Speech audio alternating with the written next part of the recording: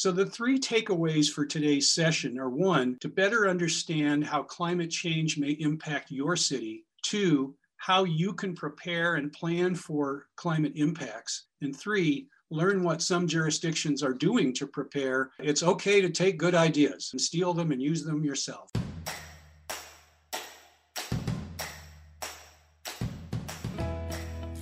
This is Sarah Minnie with the AWC CityVoice podcast, where we explore the issues that impact Washington cities. For the second year now, AWC held its annual conference in an online format due to the pandemic. Similar to last year, we had a few live sessions available to attendees, as well as nearly 20 pre-recorded on-demand sessions. Registration for those on-demand sessions from conference is still open. We'll provide a link in the show notes, as well as more information at the end of this session recap. With that being said, for this episode of the CityVoice podcast, we are going to be playing some clips from the conference session entitled Climate Change and Risk Management. The intro to this episode was provided by Paul Roberts, who was the moderator of this session. Paul is an advisor to AWC on climate change and resilience, as well as an AWC past president. He was joined by Dr. Amy Snover, Director of University of Washington's Climate Impact Group, Allison Osterberg, Senior Planner of Thurston Regional Planning Council, Jessica Brandt, Associate Planner of the City of Lacey, and Jasmine Minbashian, Executive Director of Meadow Valley Citizens Council. Paul started the session off by speaking to AWC's contributions and briefly recognizing some of the various organizations throughout the state that are helping cities prepare for climate change. In 2018 and 2019, the Association of Washington Cities, in conjunction with the Center for Quality Communities, published a study, Growing the Green Economy in Washington State. And that study specifically looked at sectors of Washington's economy that will be driven by climate change, and they include energy, water, agriculture and forestry, and building material. And in 2019, the Association of Washington Cities asked the legislature to do some further work in this, and a budget proviso was appropriated. And the Association of Washington Cities worked with the Department of Commerce and other state agencies and other actors around the state to develop more completely a green economic development agenda. AWC has a lot of great partners in this work: Washington State University and the University of Washington, but also the Department of Natural Resources, Puget Sound Regional Council, McKinstry, HDR Engineering, and a host of cities on both sides of the mountain. And this year, AWC will publish a handbook dealing with climate action and helping cities prepare for addressing climate action, mitigation, adaptation, and green economic development. So this first handbook will be focused primarily on climate action plans, risks, and costs, but it is a bridge to the broader issues associated with climate change that will emerge in this decade and beyond. We will now hand the conversation over to Dr. Amy Snover. Listen as she provides further insight on specific effects climate change has on Washington communities, what can be expected in the future, and how cities can prepare for these changes. Everything about our natural systems, our physical landscape, our homes and businesses and economies here in the Northwest are what they are because of the climate we've experienced in the past. First and most importantly is to address the root cause, which means reducing atmospheric greenhouse gases. This is important because our future isn't written yet. Our fate isn't set yet. It will get warmer and warmer until greenhouse gas emissions are reduced. And how much it warms depends on how much and how fast we reduce greenhouse gases. So one of the major ways that climate change is going to affect the Northwest is through changes in our natural water availability. And we all know we depend a lot on mountain snowpack for delivering water to us from the wet season of the winter to the dry season of the summer. And that fuels our farms and our fish and our towns. So this is a significant transformation of the fundamental mechanism driving our region, which is when and where and how water shows up on the landscape. We expect more water in the winter and less water in the summer. So that has consequences for everything that depends on water, from irrigation to municipal water supply to hydropower production. We also can expect some threats to much of our critical infrastructure. So we can think about shoreline infrastructure being vulnerable to higher seas, electricity transmission being vulnerable to heat and wildfire, hydroelectric operations being affected by changes in timing of water supply, roads and bridges and culverts being affected by, again, the combinations of wildfire and increased runoff and heavier rainfall. Climate change also threatens the natural and cultural heritage of our region. We think about hunting and fishing, gathering, outdoor recreation, sense of place, and other things that we derive from our natural environment. And finally, we can also sort of think of another major category of impact being how climate change will affect our health and well-being. So there's many different climate-related health and community stressors, from higher heat events, more water and vector-borne diseases, increasing wildfire and wildfire smoke, flooding and other hazards, and then especially concern for frontline communities, those who have been historically marginalized, those who are rural, natural resource dependent communities, and Native American tribal communities are considered to be on the front lines of climate change in our region. So I have some specific climate questions you might ask yourself when you think about work you're doing. You could ask, how does this action, decision, investment, program, law, whatever it is, how does this contribute to or reduce climate change? You can ask, what did I assume about the future when I made this decision? Am I assuming it looks like the past, or have I updated it? And you can also say, how have I adjusted my activity or decision or program to ensure a successful outcome given the expected local impacts of climate change? The Thurston County region identified some of the risks that Dr. Snover just mentioned. We will now hear Allison Osterberg from the Thurston Regional Planning Council speak on a specific climate mitigation effort that looks at a lot of the information coming out of the Climate Impacts Group. So I'll talk a little bit about the Thurston Climate Mitigation Planning process. We developed a steering committee that guided the planning effort that was made up of elected officials and staff. They contracted with Thurston Regional Planning Council, our agency, to coordinate that effort.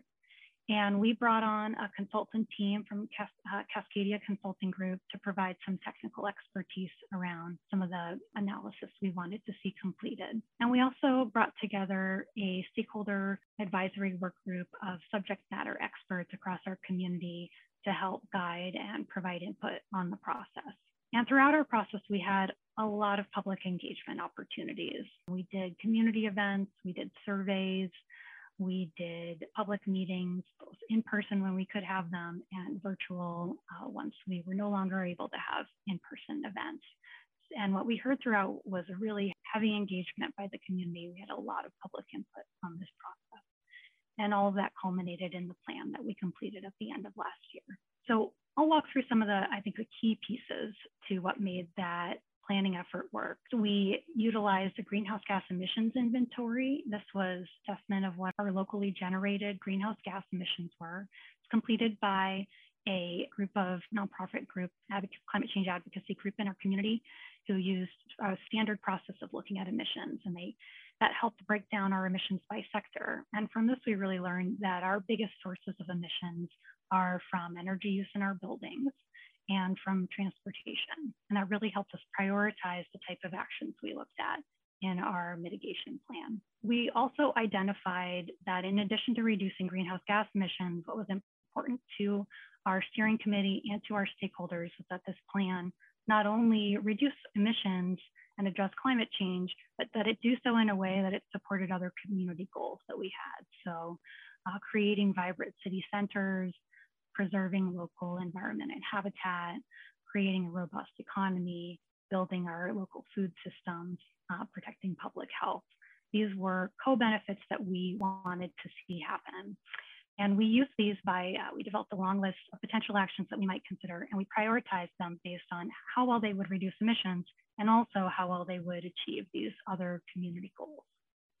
We used our consultants then to develop what they looked at is how the actions that we identified. We started with a long list, narrowed it down to a shorter list of about 70 actions, and saw what would it really take for us to meet those emissions reduction targets that we had identified early in the process. And one thing that was a real aha moment for us was seeing the role of some recent state legislation that had taken place.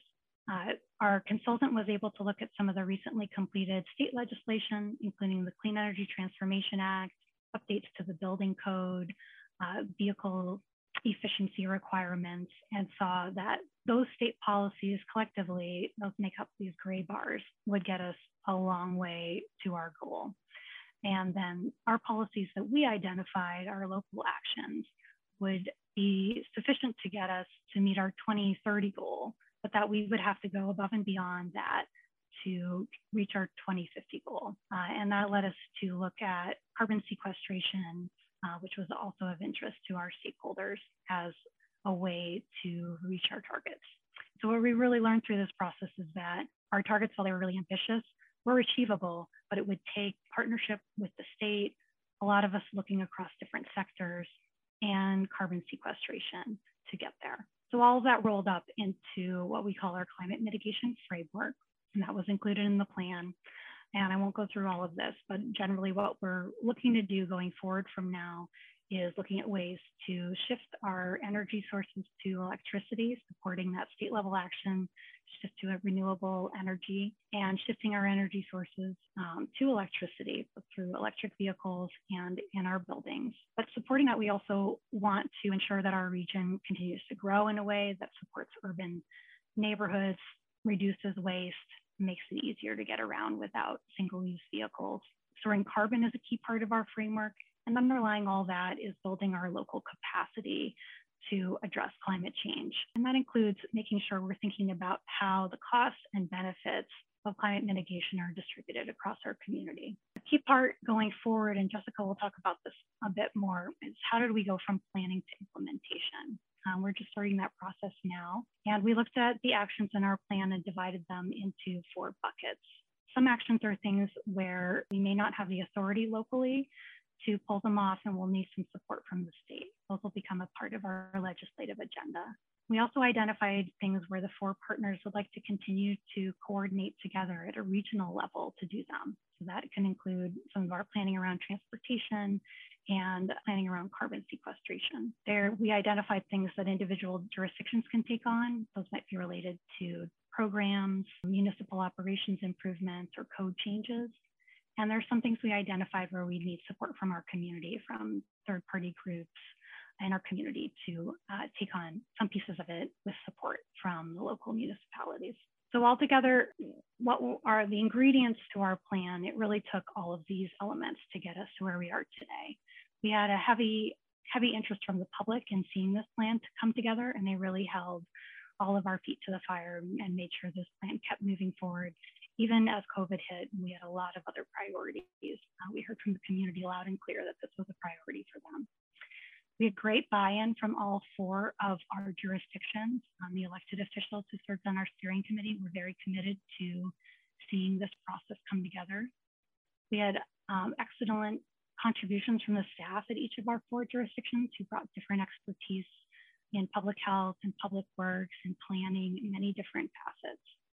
And we really saw that we needed to be working with the state and understanding what was happening at the state level in order to achieve our own goals. Jessica Brandt provided her insight and key takeaways on that process from the perspective of the city of Lacey, a city of about 50,000 residents located in Thurston County.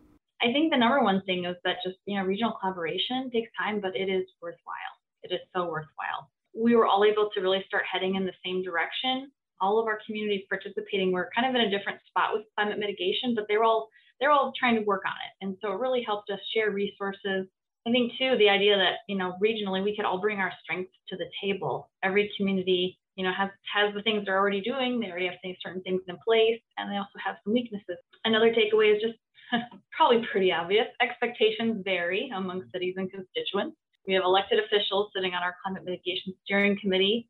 And, there was, from every jurisdiction, there was some different opinions about timelines, actions, level of engagement, just kind of the topic in general. And I think it was just important to remind ourselves of that every once in a while. We're all kind of in a different place, but we're all at the table and we're all going to work through it and talk about it. Giving to just the residents and businesses in the cities of Olympia, Tumwater, Lacey, and the county just have different ideas about priorities and investment as well. So as the elected officials are trying to represent their constituents, that was something that came up quite a bit, just the idea of what the expectations were and how much they varied. It really helped in this regard to have clear agreements, scopes, and contracts. So early on through this process, over 2 years ago now, we negotiated timelines, scope of work, the structure of our meetings, created interlocal agreements, and it really came down to just really good project management. Of course, ongoing engagement from residents, businesses, and nonprofit community is essential, and ongoing education is really important. We found, I mean, we have so many upcoming projects and potential implementation options that we really want to make sure, how do we keep our stakeholders updated, let them know opportunities for input. And TRPC created a really nice shared project website where everybody could go and get the same information, regardless of whether they were in Lacey, Olympia, or Tumwater out in the county. And just, I thought that was really helpful to have just kind of that ongoing informational platform. Another key point that I think is also maybe pretty obvious, but not every jurisdiction is going to implement the same things at the same time. We had the shared framework, we all agreed on it, but we all started from different places. And so as we started working through those action lists, we all realized that certain things were already ongoing and underway. Certain things felt like something we needed to really start then focusing investment on. This leads me to setting up a framework for sustained implementation and monitoring. You know, how are we going to be accountable to our constituents and our partners? Again, we were trying to think about the end while we were planning in the beginning. I mean, we didn't have to figure it all out from day one, but simply recognizing that it's a step in the process and having an ongoing program that you need to implement and monitor. That's something that you really need to build into your process pretty early and figure out how to embed that in your community, in your city, and your staffing, which is my last point. Staff is needed to work on implementation. You have to have some tough conversations about reprioritizing resources. Just how do you reprioritize who you have, either adding new or reallocating time. Like I said, the city, it's an ongoing conversation right now. And as with any plan, it doesn't get implemented without resources and program management. So as Allison touched on, local capacity, that's definitely a huge topic and a really important takeaway as you get involved in any sort of regional planning. Our final speaker was Jasmine Minbashian, the executive director of a nonprofit organization based in the city of Twist. She shared a little from the perspective of a community task force dedicated to organizing a climate adaptation and resilience plan of its own, and what they have learned so far throughout that process. A lot of people in our community had originally thought, well, we don't have a lot we can do here to impact global climate change because we're such a small community, we're so rural. But when we looked at really our role in the bigger picture, we saw that we play a huge role. So we got together and we thought, okay, we've got to do something about this. Unfortunately, many of our towns are really small with tiny budgets. Same could be said for our county government. Not a lot of capacity there, not a lot of staff. Most of the climate plans that we looked at were really conducted by towns. And we thought, well, how are we going to do this? We kind of looked around and said, what strengths can we draw from in our community? And one of those strengths was strong commitment to civic engagement. And so we drew off that strength and we convened a citizen-led task force. We're just going to create a time-limited task force to come together and bring together the different agencies in the community, our towns, our elected leaders, scientific experts, and we're going to develop a plan on our own. And it was a daunting task, but I wanted to give a shout out to the GEOS Institute. It's based in Ashland, Oregon. They have an incredible website. They've been involved in consulting with numerous climate plans across the West, especially with rural communities. And so we drew heavily on their resources. They pretty much all but provided a template, like a do-it-yourself climate plan kit. And we drew on that. It offered a blueprint for us to develop a local climate plan. We made sure to involve not just self-selected groups, but we really encouraged and did active outreach to make sure that all the different sectors of our community were represented. The end result is we came up with some really specific outcomes that we hope to achieve. And from these, we built action steps. the actions in it, depending on the action, live in different places. Some of these actions are really on the individual to take on. Some of them are going to be on the towns. Some of them are going to be within the different nonprofits that provide different services. And some of it is going to take our whole community coming together and taking it to our state elected leaders or looking for opportunities at the federal level. Another piece that was really important from the get-go is equity. It's just profound how much climate change really has a disproportionate impact on a huge part of our community. And so addressing that head on was really important to our task force. We had to really think through how we were going to implement this without really hardly any resources or staffing. And there's a group that's formed, it's a committee that's just tasked with implementation. And they are creating a whole model of climate action groups to really make sure that different pieces of our climate action plan do get carried out and are held accountable. This would not have been really as successful as it has been if not for the towns willing to participate and provide staff to be part of our, not just our task force, but our sector groups. We learned through this experience that there are so many resources available. Getting young people engaged was really, really important. Their voice, their presence really helped us focus because it constantly reminded us of why we're doing this and what's at stake. We made sure that the task force represented all sectors of our community because preparing and adapting to climate change is really going to be a cross-sector endeavor. Those are the key take-homes I just wanted to leave you with and let you know that it is possible to create a community-driven climate action plan with very little resources and ensure that its implementation. When there's a need, you find a way. I'd like to take a moment to thank this session's moderator and speakers for offering up their time and expertise. The full session is just over an hour long and provides even more information. You can find links to our annual conference registration in the show notes or by visiting wascities.org. The AWC City Voice podcast is a production of AWC, where our mission is to serve our members through advocacy, education, and services. Please note that the audio clips from this session were edited for length and clarity. As always, thank you for listening.